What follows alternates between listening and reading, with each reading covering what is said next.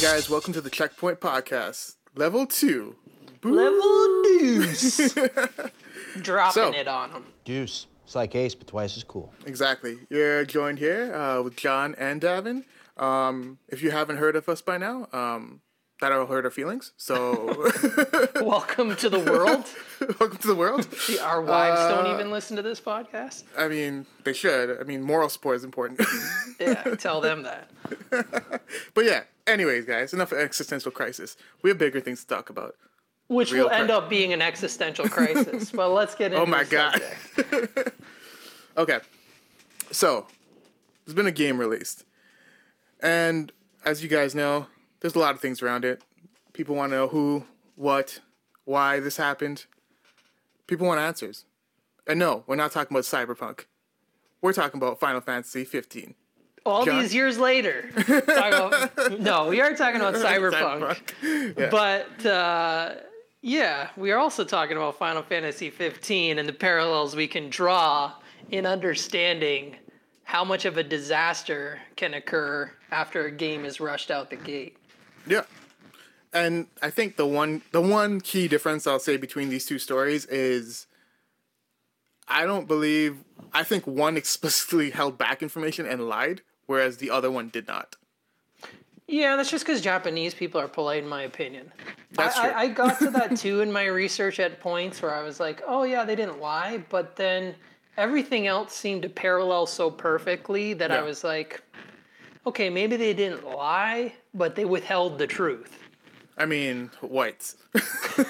But they did a better job ultimately. I think, to be fair to Final Fantasy 15, a game we both love, there was 2 workable demos before release. So there wasn't this whole, let's hold everything back, Yeah. including the actual game.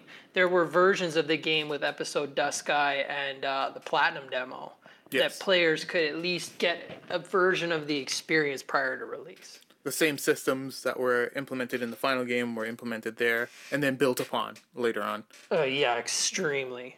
Yeah. So I guess let's get into it.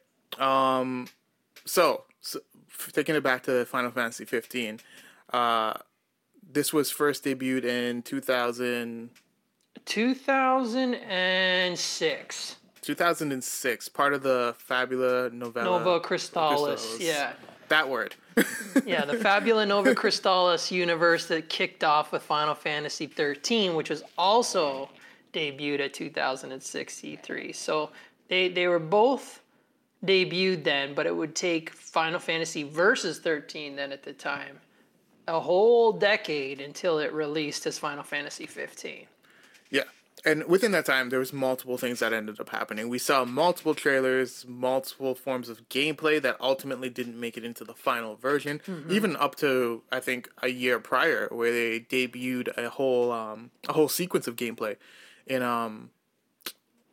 not Yeah, didn't they have a Mystalum. version Yeah. of the Leviathan fight that was different prior to release? I'm pretty sure I remember that. They did, and it featured different mechanics, more akin to the mechanics that ended up in the Royal Edition, as opposed to the mechanics that the game started with. And what, can you remember that variance? Yeah, What so there, specifically it was, since you mentioned Royal Edition? the Royal Edition had the combinations of switching between characters that you Yeah. didn't initially get. Yeah. But also, there seemed to have been a cover system that was involved in like a shootout. Okay. And so that a whole cover system and a whole gunplay mechanic was kind of like scrapped from the game and never made it back into the game. So after this sort of like Gears of War. that. Yeah. Oh, that would have been cool. I didn't know that. I despite being the big Final Fantasy junkie that I am, I was out of gaming for a lot of that period that the game was being teased, because I was going through the end of university where I was focused on that, to the beginning of my career where I was focused on that. So I can remember a little bit of this demo, or this demo footage that you're talking about in retrospect, like watching all these YouTube videos and stuff, but I can't remember seeing it live. And it's interesting that you say it had a cover mechanic that was tossed, because that would have definitely been an addition I would like to see, especially as we get into 16. Like, I won't digress, but like having more capable gameplay is always amazing. Yeah, and to be fair, a cover system was introduced in a DLC, and which was the Prompto DLC. Yeah, what? I'm not remembering this despite 300 hours into the game. I don't remember there being a viable cover system. It wasn't the greatest cover system, but it was there. It was. Fair. Fair. This is probably why I don't remember it whatsoever. Selective memory. Also, people could just be high for most of it. I was high for some of it. Yeah, well, yeah.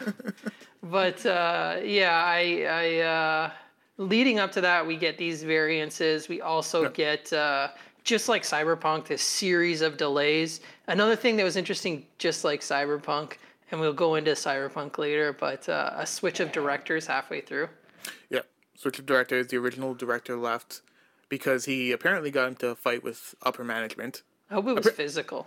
I mean, I always hope so. Like, yeah, like if it was just an email, this isn't a fight. I'm tired of creative differences. Yeah, this isn't a fight. We need to relabel these things. Yeah, Fight's a fight. Just have the fight, duke it out. Whoever wins, wins. That's it. Yeah, they run CD Projekt Red. That's and the Dwight's world. race. Yeah. Trial by combat. You can't say that now. It's too hot topic. Yeah, it's too much. People get all offended. But yes, the switch of directors and the late stage switch as a result into actually developing the game. Yes. That's the incredible thing with both of these games when I look at them is despite how broken they are, and we can talk about the variants, they're still functioning despite this insanely truncated timeline to get it out the gate. Because we're not looking at Final Fantasy 15 starting in 2006, then all of a sudden coming out in 2016. Yep.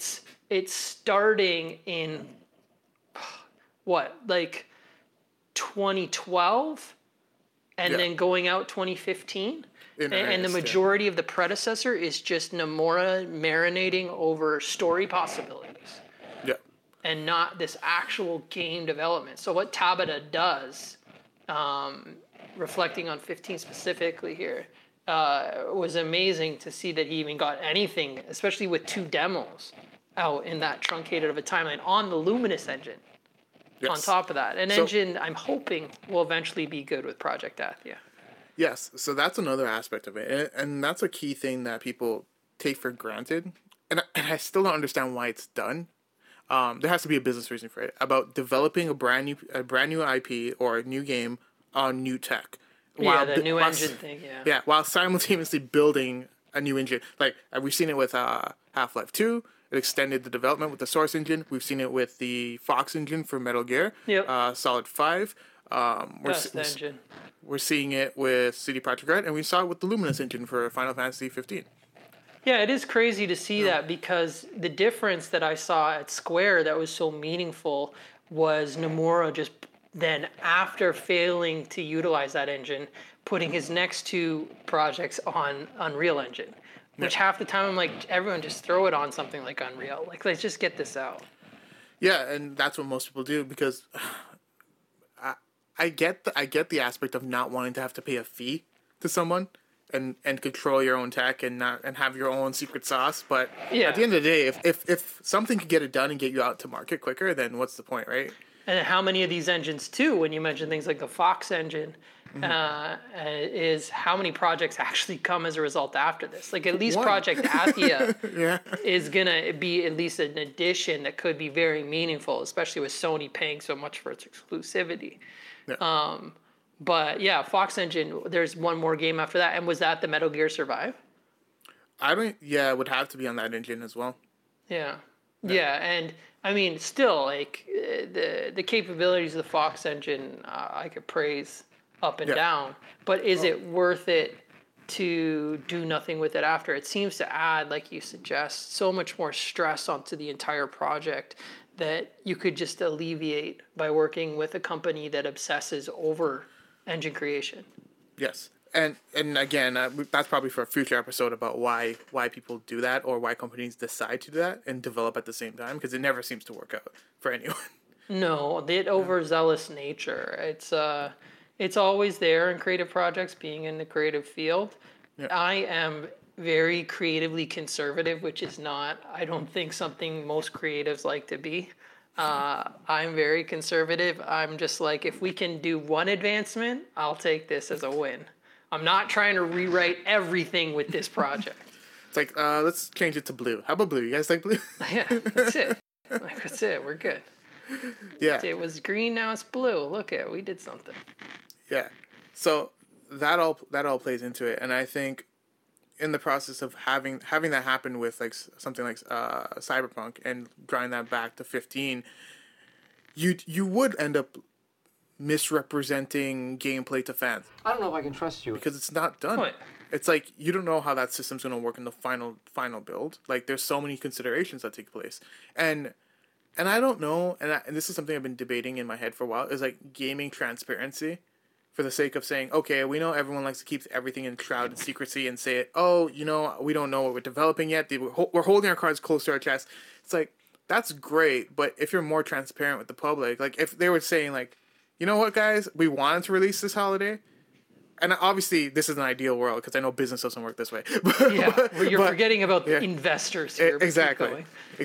But if they were more like, oh, well, we could release it, but this is the state, and this is where we're currently at, and this is what we're achieving, this is our bar, people would have been more forgiving. Like the fans wouldn't care. The fans would wait for it, right? They may have been upset, but again, we're dealing with investors and corporations and people who own stocks like myself. But You're dealing with powers that tend to be patient, and oftentimes there's situations where they're not as impatient. You need this balance between the two because creatives can ultimately take too long, and you need somebody to push them to complete the project. But you're right, is that we could foster a better environment for this because this approach seems as vapid and unnecessarily singular as the way all of contemporary governments work. It's just like, oh, we're going to stick to our guns on a direction that will ultimately end up costing us more. Yes. That we constantly do these things that end up being more expensive than the things we're arguing would be less expensive. So there does need to, like you suggest, be that balance because on the one side, CD Projekt Red needs to get this out. Yep. They are integral to the economy of their country, for God's sakes. There is a lot more at stake than at even the larger companies that are on this side of the pond. The Ukrainian government invested into CD Projekt Red. Excuse me. But getting them to drive it out of the door so fast didn't do anything for them. And the same thing happened with Square for a long time. And I think Nomura kind of solves that with his pivot to Unreal Engine for Kingdom Hearts 3 and Final Fantasy VII Remake because we get games that are coming out on a reasonable timeline and are functional and celebrated by the public. So, yeah, there needs to be a balance, and perhaps that's letting go of certain aspects like engine creation in addition to all of these other things. But nevertheless... Wait. Do you hear that? What did you say? You said celebrated by the public? Did you hear that? Oh, no, I hear angry Kingdom Hearts fans. Yeah. Well, yeah. I hear angry peripheral fans, people that picked that game up and expected it to make sense. I think Kingdom Hearts is made up of two groups of people. One that play everything and grasp at straws to explain to the wider public that it does make sense. And I have these kind of friends. Or people like me who are just like, Nomura games are cool. Yeah. He's super dope. I have no clue what he's trying to get across. Nor do I care, because the game's super dope. I, unlike everyone else that seems to play games, am in for the gameplay first. Yeah. I am not in for the story first. I don't understand this whole, I play games for the story. I'm like, you read a book. Because I can't play games to play the gameplay. That's what I want. And speaking of which, that's one of the big problems with Final Fantasy 15 at launch, is its gameplay, despite being, for a long-time Final Fantasy fan like me, more functional than I would expect. Like, I'm getting more control than I normally have. I'm getting more capabilities. It's also coming with all of these flustered gameplay elements, some that are never fixed. The spell system is never fixed in that game. Yeah, I get that. And I felt, we both have different opinions on it. Like, you didn't see a point for it at all. You didn't really use it. It only like as literally like the grenades they were. Yeah. I had like the super spells that I had for those like extremely difficult enemies that I would save up and be like, okay, drop the grenade. Yeah. Like this, That's I the need way- it for this. Otherwise, I'd just never use it. Yeah, and considering that was really the only full Final Fantasy I've ever played, I didn't know any better, so it didn't really bother me that much. Yeah, and that's the thing. I'm a player that ultimately likes to lean on my spells to do all my work. If I can figure out a system inside of the system that means I never have to use items, I can just function on spells, I'm in a good place. And right now I'm playing Dragon Quest XI, and I can do that for the most part. I don't really have to use any items. I can kind of just lean on my spells to do all the work for me. Yeah. Because I feel more in control in that environment instead of being like, oh, I have inventory that's depleting. Yeah. So I guess taking it back to 15, do you remember the launch and how that was taken by the public? To a small degree, because I got my Xbox One this pretty much the same day I got the game. So I was paying enough attention. I'm like, okay, this is coming. Okay, I need an Xbox. And then Tony's like, my friend Tony, who's already been brought up on this, he's like, oh, what do you know? I have an Xbox. You need to play this game. So, I mean, I paid for it, but still, it was like, okay, everything fell into my lap. Play the game. All I can remember is the privilege. countdown. Yes. The countdown where was it E3 where they unveiled this like countdown meter that was going to be rolling in. I remember that. That's it though. To let you know it was real. Yeah, exactly. and then a to move- physical calendar. It's like, this is legit. This Maybe is happening. Maybe CD Projekt Red did that. Would have been all better now. They missed the friggin' clock, man. It's true. That's what saved it. But That's also it was delayed past that too. Yeah, yeah, of course. With the day one patch on top of that. What do you remember about it though? Because you have a better memory than mine. So what I remember is just looking at the reviews and everything else from that time was there was a lot of hate for it. They liked what was innovative about it with the new battle system and everything else, and then the scale of it and how beautiful the setting was. That all got praised, but then they gave it shit for the story, typical. And then they also gave it shit for the fact that it felt kind of empty in some areas, because it was for like It I'm wasn't not gonna fully explorable either. It wasn't fully explorable, and it wasn't finished. Let's put it that No, way. exactly. There it wasn't finished, but there was. I had found along the way through the play that we were playing it, there was more than enough stuff to do while they patched it. Yeah. What blew my mind was in looking at how many times it was patched. I mean, I got them all as we went along, but there were 20 total patches to the game. 20! That's crazy. What Cyberpunk's on patch number 3 now? Okay, so this is a ways to go. Yeah, exactly. You got a long ways to go. Like, and these were substantially larger along the way. Not all the way to the end did they grow, but like in the middle phase is when you started to get a lot of the hefty upgrades. The beginning is obviously just making it more functional. Yes. Then they're going into actually fixing things that aren't broken, like we were just talking about, the ability to explore the whole environment, to walk up that arch, for example. That was a patch. Before it was just like one of those friggin' walls that you couldn't get through. Yeah. It's interesting to see how much work needed to be done. There's no question it wasn't finished. It wasn't even fucking close in a lot of ways. No, and that I think unfortunately led to something worse later down the line, and we'll get to that. But I remember specifically reading an article where they were seeing success and people adopt Final Fantasy 15 more and more as these patches came out. And Square had said, it's like, oh, we're looking to the future of seeing games as a service. And as soon as I mentioned that, people already know what I'm talking about. The Avengers project. Yeah, that was... That one cheeses me because Crystal Dynamics worked on that, and they could have been working on another fucking Tomb Raider game. That's what I would have preferred. Yeah, or anything else. Yeah, or anything. That definitely didn't work out for them. I can't, obviously have any personal experience I can speak to, but didn't work out for them, at least fiscally. No, that did not work out for them. And again, that was probably delayed and launched. I don't see that game getting any better, but yeah, that was launched like that. So Yeah. yeah, But yeah, I mean, along the way, Final Fantasy 15 did find itself into being a functional game till now when it's on a service like Game Pass. I mean, if you skipped the whole debacle online, because always everyone's just rabble rousing online. If you missed all that and all of a sudden you're like, oh, Final Fantasy 15, I'm going to pick this up on Game Pass, it's a solid game now. Yep. It's very much functional across all the spectrums that it was complained to be dysfunctional. The story makes a lot more sense. The gameplay is a lot more robust. The world is a lot more full.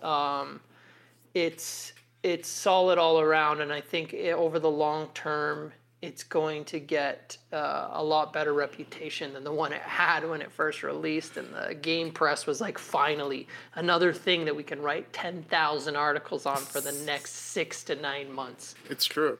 And unlike Final Fantasy 15, which a lot of its well, not a lot. I think the later leg of its content got scrapped due to Tabata leaving the company. There's hope for Cyberpunk because that game's not going anywhere. Like, they've made enough money off that game, and they're determined to make that right. Because there's still a big user base there, and I don't think those people are leaving anytime soon. No, it did sell more than 15, but let's not forget that 15 out the gate did sell enough for Square. Yes. Like, it was a solid sales tool for them. It wasn't their highest selling game ever, but again, for the type of first player Final Fantasy, like solo story approach, it sold considerably well. They seem to now benefit more off of their mobile games and Final Fantasy 14. So 15 was a great addition for them, just like Kingdom Hearts 3 and Final Fantasy 7 Remake have been great additions for them. But Tabata, for some reason, leaves during that last leg of the content, which, let's also remember, that wasn't even supposed to have happened. That was an extension of that survey we all filled out, Yes. and them now wanting to fulfill all of the demands of the fans, and they only managed to get through one piece. Yeah. One of the 4 pieces that they wanted to get out. Nevertheless, though, it seems that the team he set up was now working on this project at Athia, that hopefully will do diligence to all the efforts that were put in place to keep that team driving forward on the Luminous engine. Me fail English? Hopefully, we'll know in 2023. Yes. Is that, yeah. Didn't they say 2022?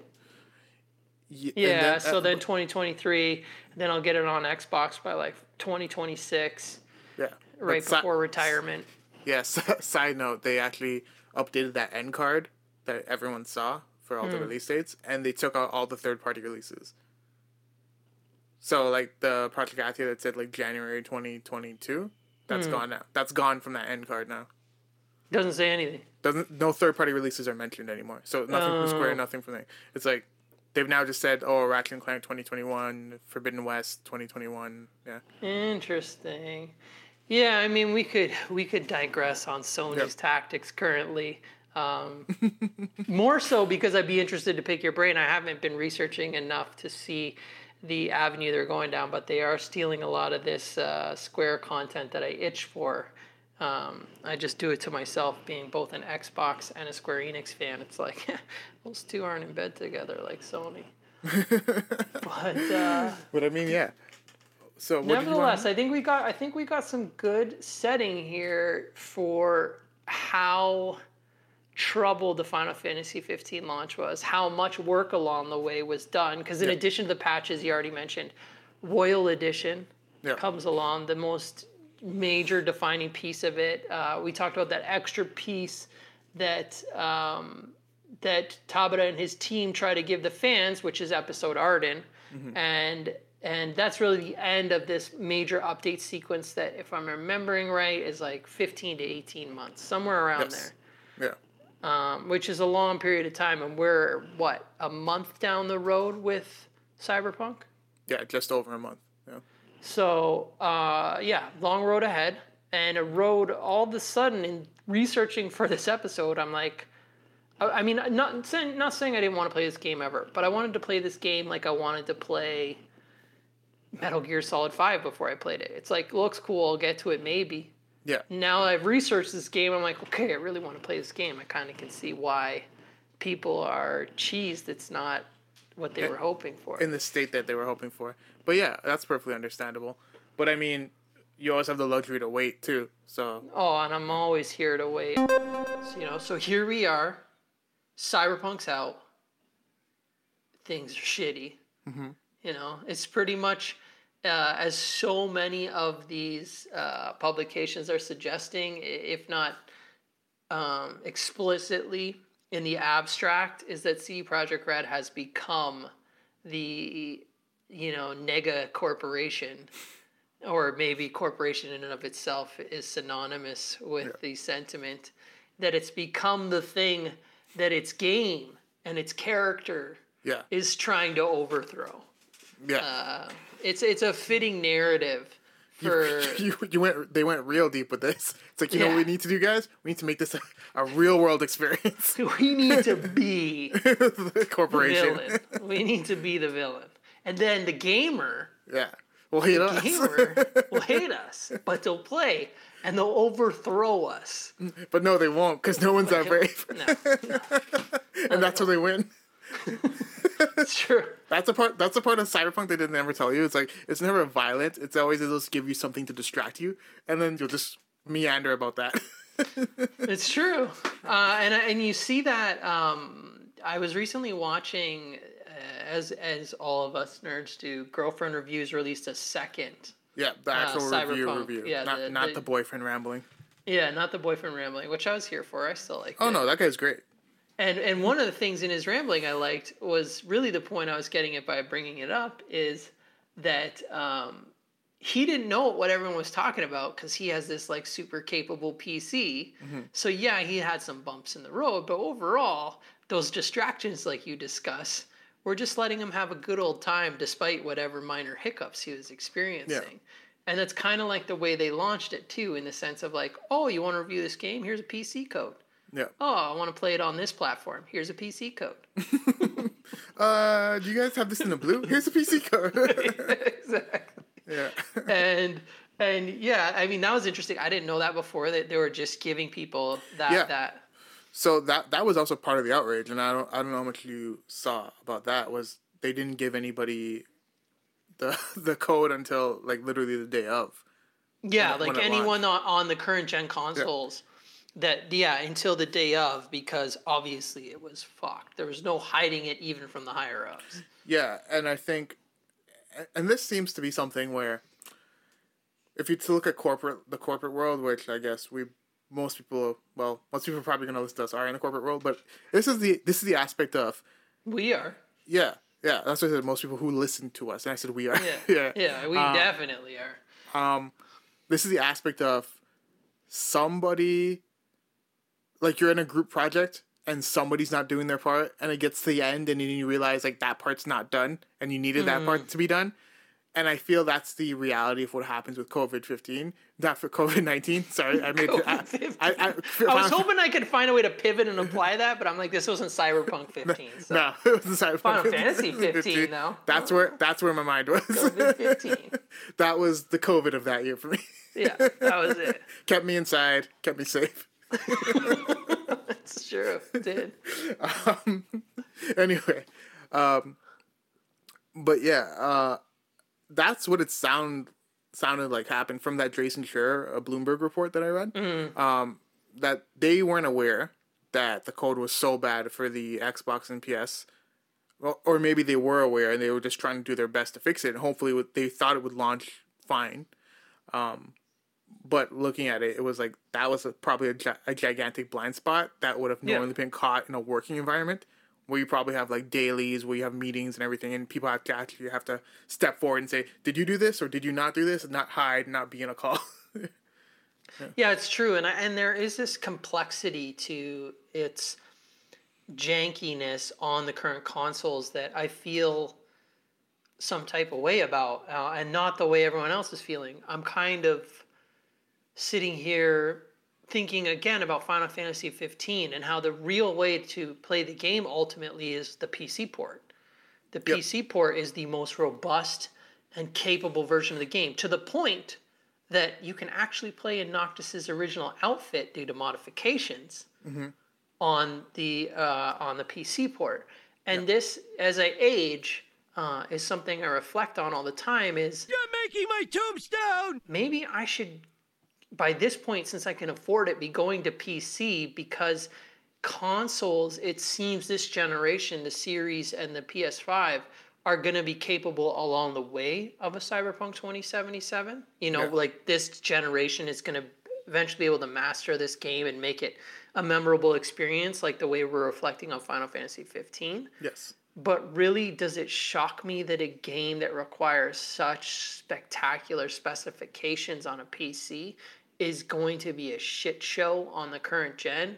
No, it doesn't surprise me. And I know anyone who's listening to this that I talk to, they would digress and say, oh, well, they promised it. Sure, but there's also the responsibility of the consumer in that, when I'm getting a product that doesn't come with the same materials, I have to respect the fact that that product isn't going to be worth as much as if it was made with better materials.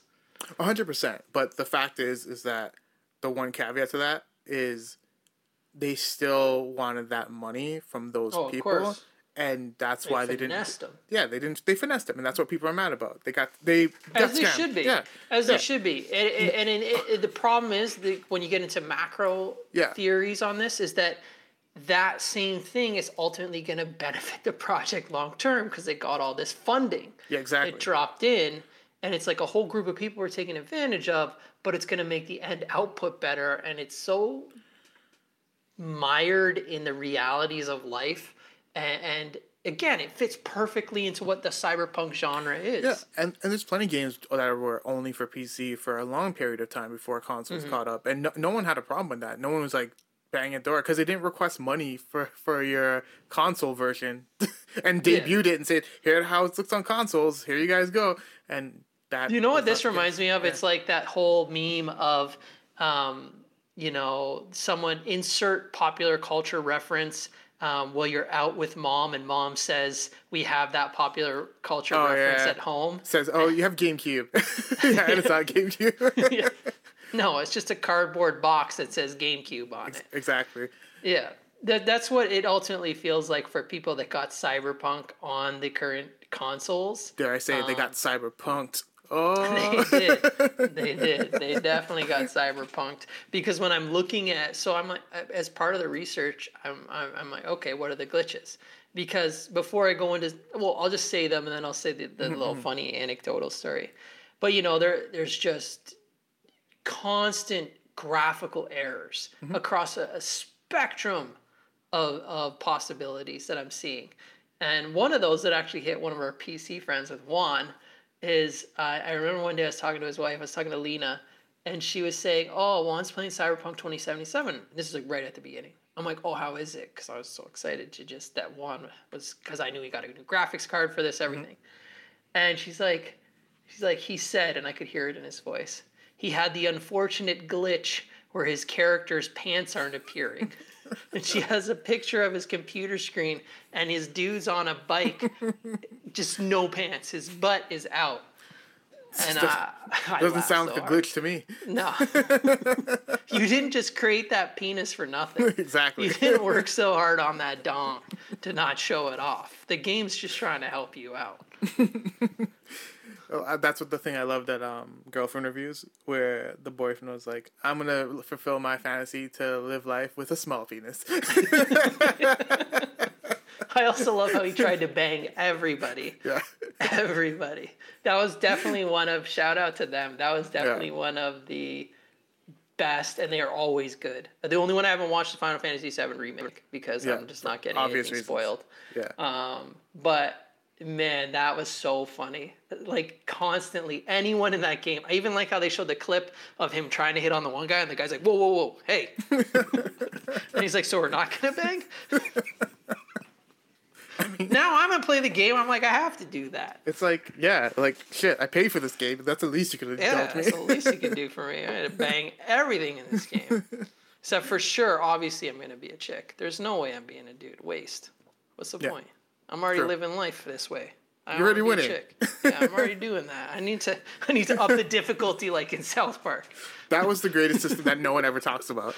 No, In Fractured But Whole, if you select the character's skin color and make it darker, your resources actually diminish. The overall fighting stays the same. You just have less resources.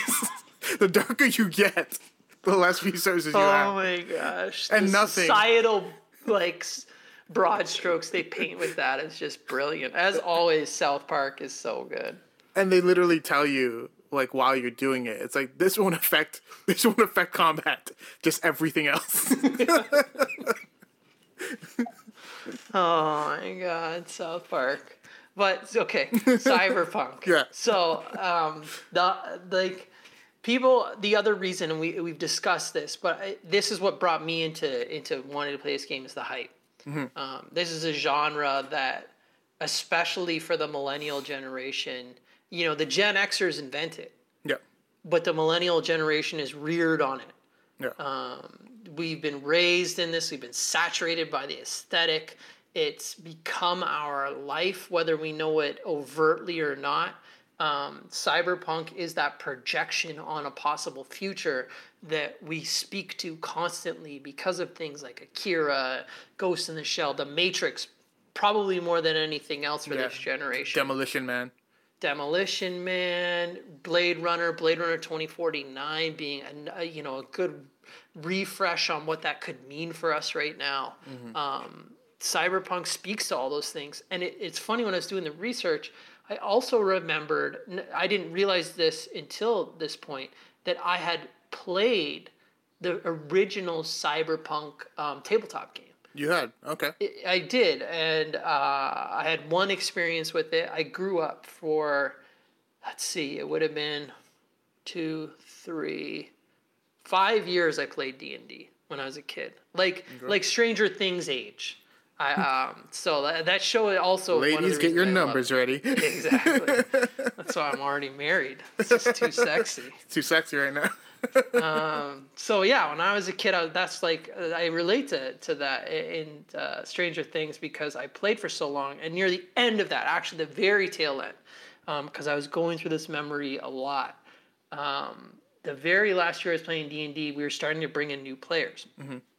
And it was starting to become divisive because people wouldn't relate to certain people in the party. And one of these guys they brought in played a lot of other tabletop games. And one time he had brought forward Cyberpunk as an option, and we played, and it just hit me like a freight train when I was doing research. I'm like, oh shit, I remember playing this game. I remember all these weird classes and the variance in the type of gameplay versus AD&D 2nd edition that I was playing at that time.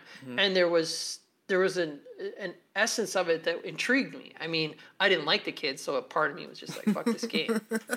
But it was intriguing because there were all of these things about, hackers and body implants, all these things that I had already become somewhat familiar with in the abstract because of anime. Yeah. But over time, as I grew up, got interested in. So it was cool to see, this thing that Mike Pondsmith created. He's an interesting dude. I watched a lot of interviews with him. He's got a lot of knowledge. I just find the way he expresses it to be monotone, and it's as a result, I struggle. It becomes uninteresting, even though the information isn't. Yeah. Because he doesn't have any dynamism in his voice. He's like, let me tell you a story. So he's like the guy they bring in to coach them through the world building of this. And what better person than not only a person who has, so much knowledge in this label, but also understands game mechanics. I think that's a big benefit in the long run for this, is he's not just like setting this up story-wise. He understands all of these competing rule systems that you have to consider to build this So 2077 is Side note for that is I didn't realize that even up to this day, developers still use tabletop development to help develop their game. So they'll test something out in tabletop environment before actually building it out in full dev mode as a proof of concept.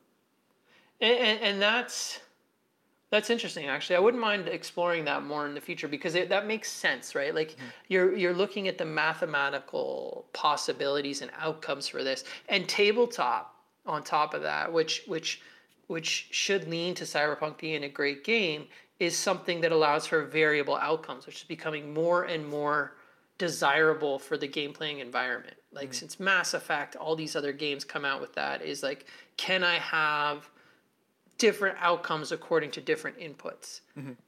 So it's cool and again, it's another thing that leans into this being positive, but where this whole digression started, that hype, when it doesn't deliver, hurts. Yeah. It hits you in the gut because you've got everything vested in this. And on top of that, I had brought up Matrix. They also bring in this character actor who's, synonymous with the genre. Not only did he have the Matrix, he also has, for aesthetic purposes being so important, Johnny Mnemonic. Yes. Which is, I still think it's an excellent movie, unless you're going to look at it for the story, because it's the end is Ice-T and a dolphin, man. I mean, yeah. That makes sense to me. I don't know what y'all can be about. It's like, how are we going to beat all this? Ice-T's going to get this dolphin right here to help Keanu Reeves beat the corporation. It's over. 90s were a wild time, man. They were. And Cyberpunk's a wild genre, but it has so many interesting projections in the way it sees the world, and that brings all of this anticipation into this, even to the point. Yeah, and I think even to that note, I would say, due to COVID-19, there was a lot of weight placed on this game, because it needed to help a lot of people out of their ruts. It did, because also a bunch of other stuff got moved. A bunch. The gaming landscape's been definitely dry. I'm surprised we even got our consoles, to be honest. Oh, so am I. Still, the logistical nightmare that is, I don't even want to know. Yeah. So that coming out, when you have something that would have probably overshadowed it, like a Halo, or something like that coming out beforehand, probably eased the blow. Or to saturate the market with other options, for sure. Like, that was some people's, oh, this is going to be my Christmas game kind of thing. And it wasn't for... It was probably millions of people to be, Like, we have Nav is a great example. That dude had been wanting to play this since announcement. Like, all the time, every time news would come out, he would message us about it. And I would tease him. I'm like, it's not coming out. It's never coming out. Yeah. And then it came out, and it's been. Have you talked to him at all about it? I haven't. No. But I love the narrative that some people still run with. Like, it's still not out yet. Yeah, that's how I convince myself. Yeah. Shout out to Spawnwave. He's like, well, turns like Cyberpunk is delayed again. And then when they released that roadmap recently, and they're like, end of 2021 is when the Series X and PS5 patches come. Okay. And he's like, it's not out yet. It's coming. That's when it comes out. It's true. Yeah. It's true. And that's where part of me is just like, oh man, please Xbox, when they patch this, just Game Pass it at the same time. Yeah. Like, that could be a huge move for you. Plus, it would save me having to buy this game and wait any longer. It's more of a selfish reason, really. I mean, yeah. But you always got to look out for number one in a dystopian society. Exactly. There's only one player in this game, and it's me. Me. And I need to win. Exactly. But yeah, I think let's look at some of the things that seem to make this even worse. I guess we already discussed it, but it was the way in which they communicated the faults to the public, as well as took ownership of them. Yeah. It's like they released a half-assed apology, and I don't think the apology is... People didn't want them to apologize for those things. It's like, no one was mad about, oh, you needed more time, and et cetera. It's like, you literally held back copies. You made it seem like that was a normal thing. Yeah, or that it wouldn't be noticed. Yeah. Oh, yeah, we're just going to ship this game to an install base of millions of people. Totally going to go under the radar. Don't worry about it, guys. And man, now that you mention it though, like I'm reflecting now on that exact reality, like you said, of like this dry desert that is gaming right now. I mean, launching 2 consoles where basically the key game across both and only available on one was a Demon Souls fucking remaster, for God's sakes. Yeah. Like the nichest goddamn game possible. Yes. So the landscape is dry.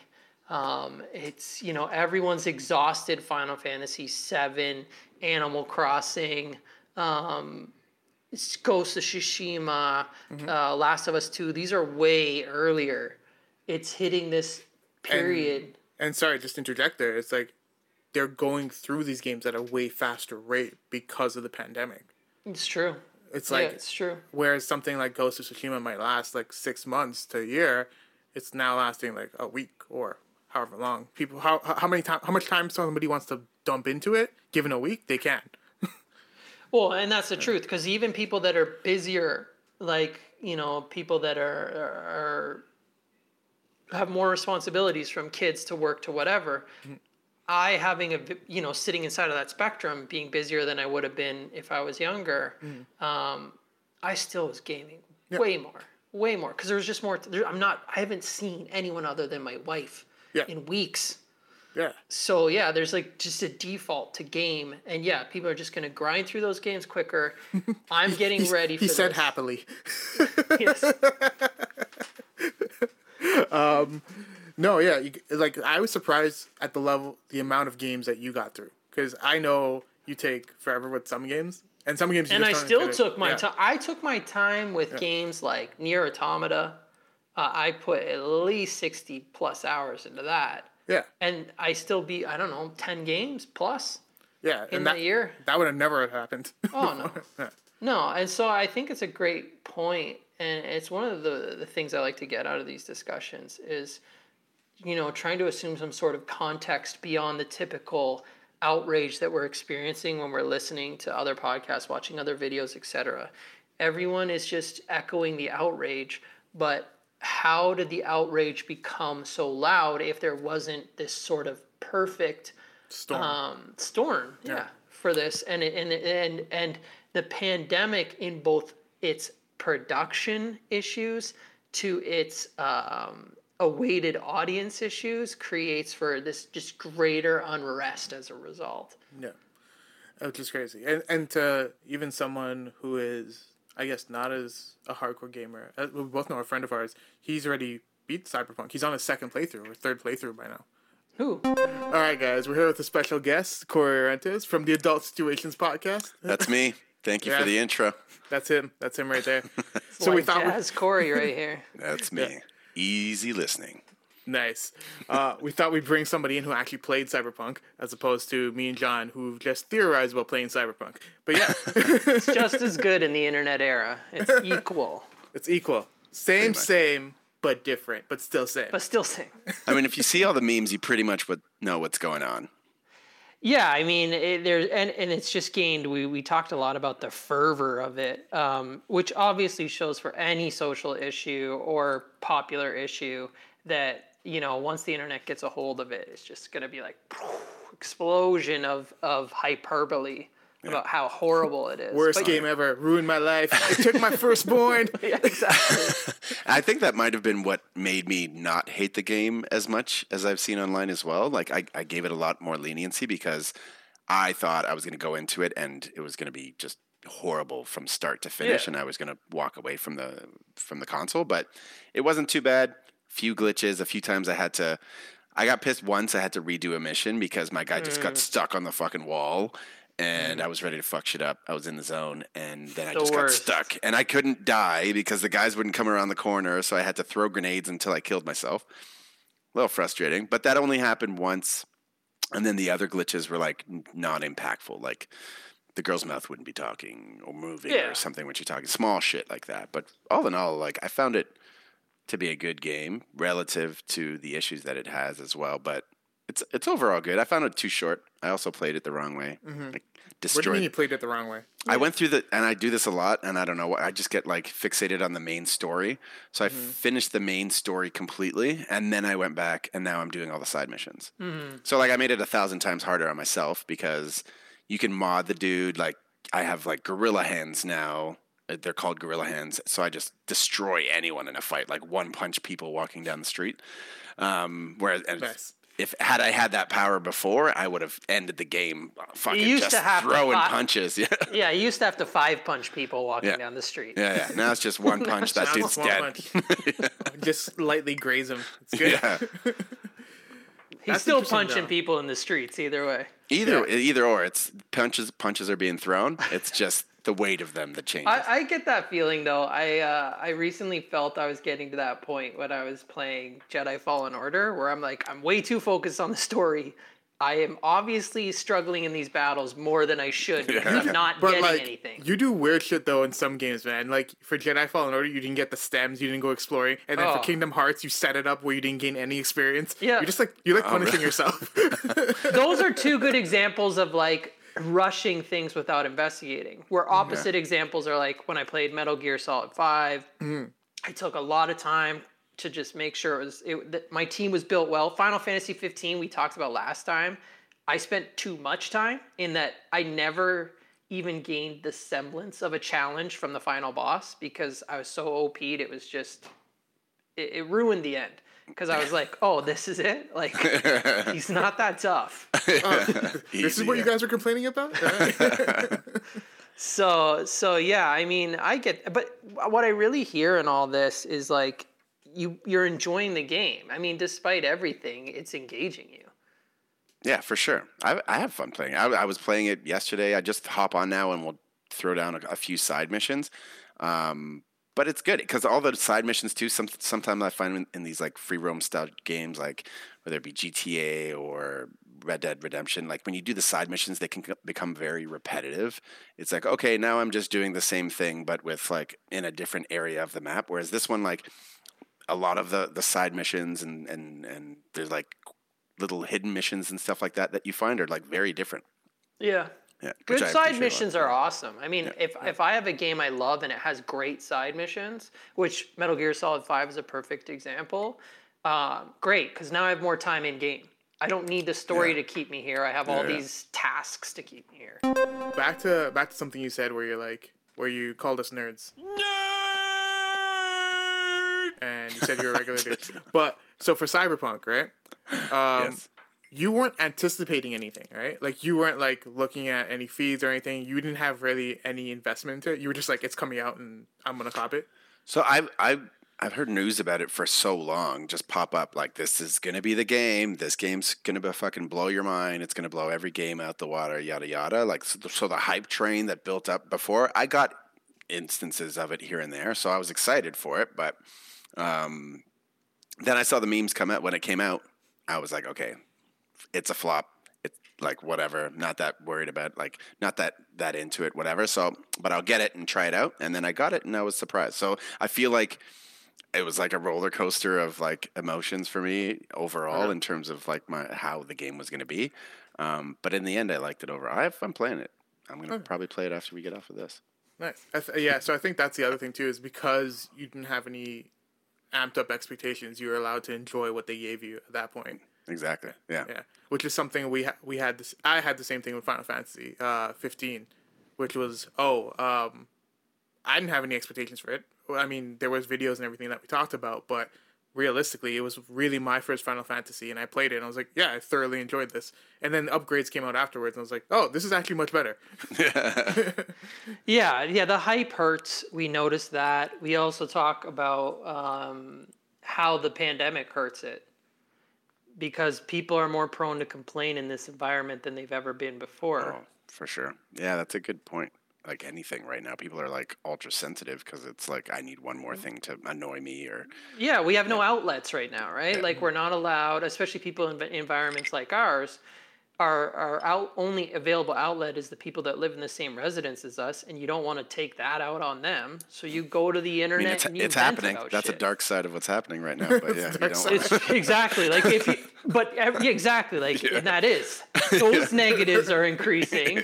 So the only like responsible way people are finding, but it creates this larger vitriol, is to go online and bitch about things because I don't think. In talking to you about this game, that they would have publicly apologized to this extent Yeah. if it wasn't for the pandemic, because the pandemic's leading people to bitch to a greater extent. Yeah. Because also gaming this year was void of a lot of releases. If you're looking for new releases, especially on new gen tech, it was very low. Yeah.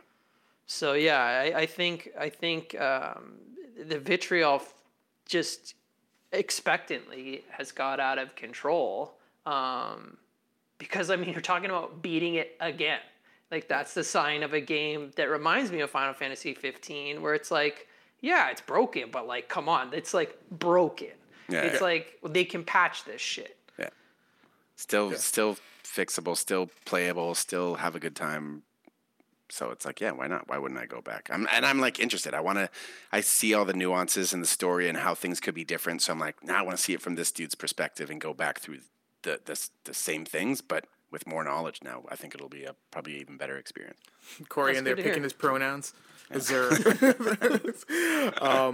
Okay, I guess that's another thing too. Has there been a game in your recent memory where it was hype that you've been looking forward to that actually met the hype in your opinion?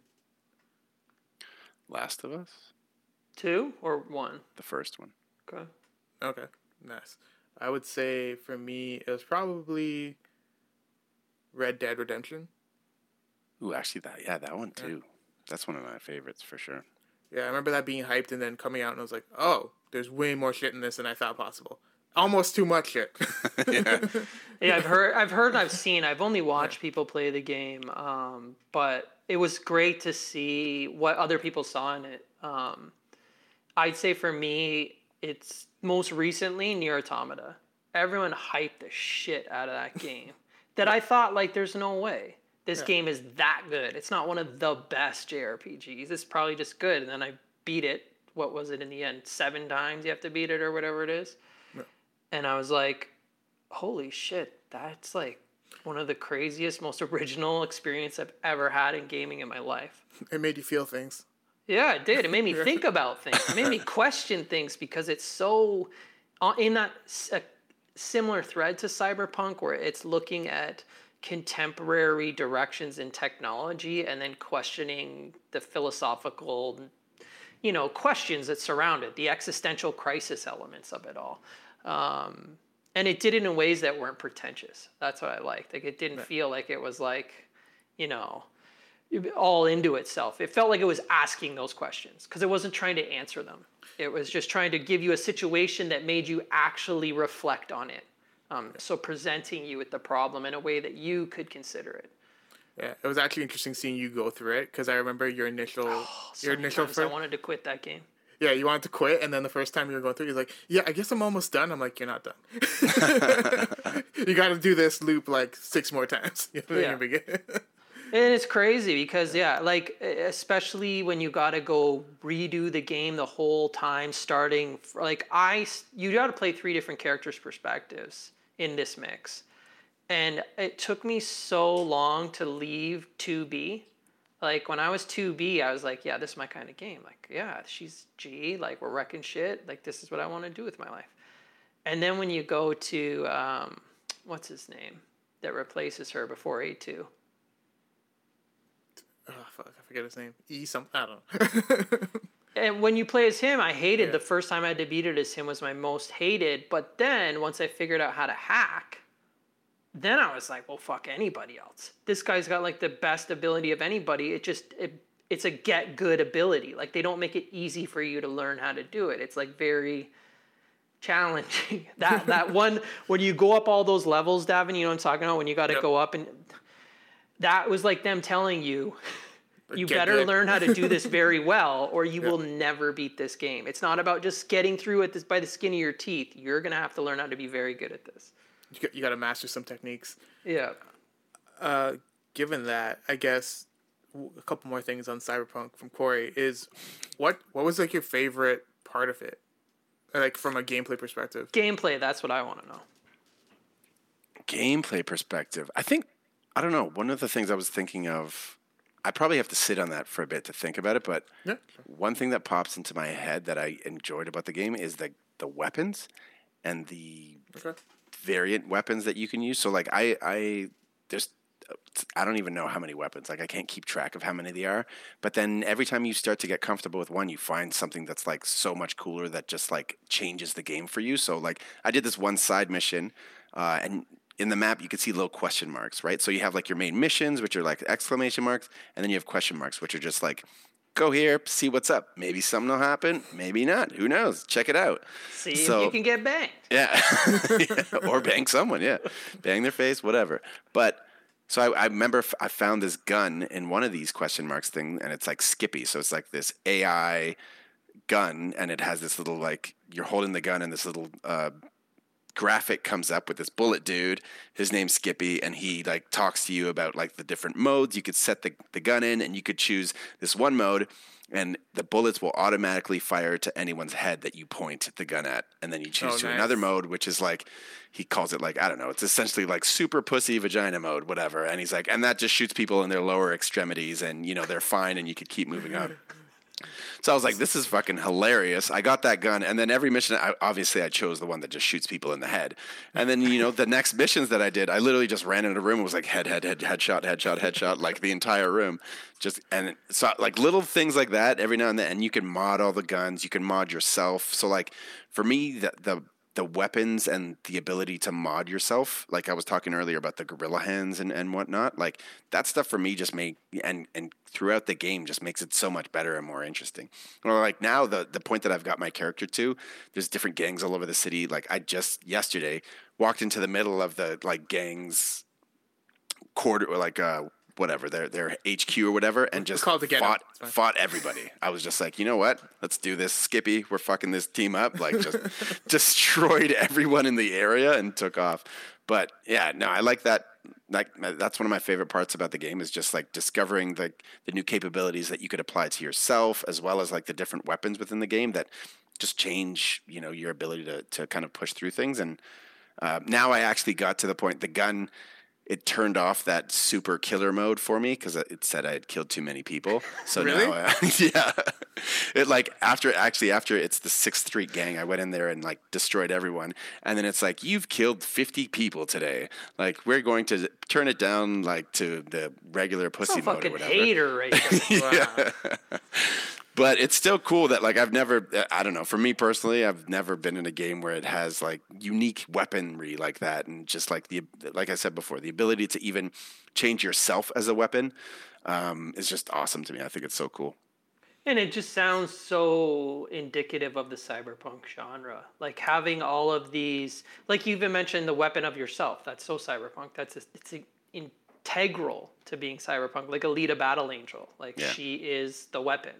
So it's cool, like that body augmentation and all that kind of stuff is a part of the game. I imagine there's probably also like drugs that you can use to enhance your abilities, because that was in the original Cyberpunk tabletop game.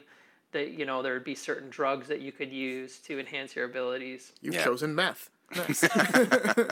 This is super 2077 meth, though. Super meth. This is super meth. The one thing that I was somewhat annoying in some parts of it is there really should be some skip scenes, because there's a few points where like you're in a story and the main character, you have to follow her from like point A to point B, and you're talking in that time, but she walks so slow. It's literally like you're like doing laps around her, circling her and whatever.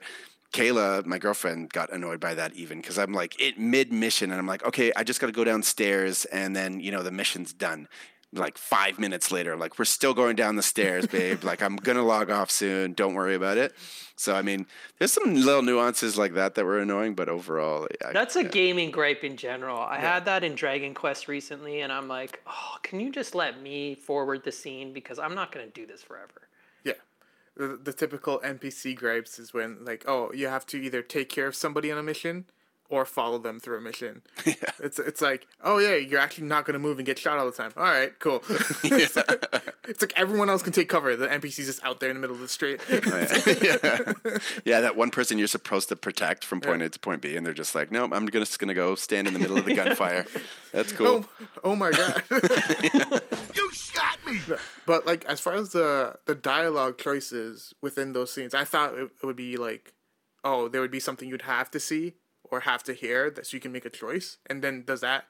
I guess you're playing through it on the second go around now, but did you notice anything like So do you that's- make different choices or? That is also something that could, and I'm hoping will be improved on, is sometimes, they'll give you a list of, say, 4 or 5 responses. And then beside each one, sometimes they'll even show you, like, this is going to improve on your, like, nomad, personality or your technical ability if you ask this. But I found, like, you literally ask one and then it goes back to the same menu. You ask the next one, you ask the next one, you ask the next one. So it always seemed like there was one that moved the story forward. And the rest were And just there. the to other gain ones were information. there to gain more information to help on your skill set, but it still felt like the storyline kind of continued either way, which is why I'm hoping to go back as like I said, the street kid or the corporal dude. Definitely not the corporal dude. That's not my style. But so the street kid, to go back as the street kid and start to see if there are subtle differences in how that main story changes. But yeah, I think you should go do the corporal dude just to hate play it. that dude. I already don't like him. Yeah, and I think that was one of the gripes was in one of the demos they showed was if you didn't hear some certain information, then you wouldn't be able to play through certain sequences.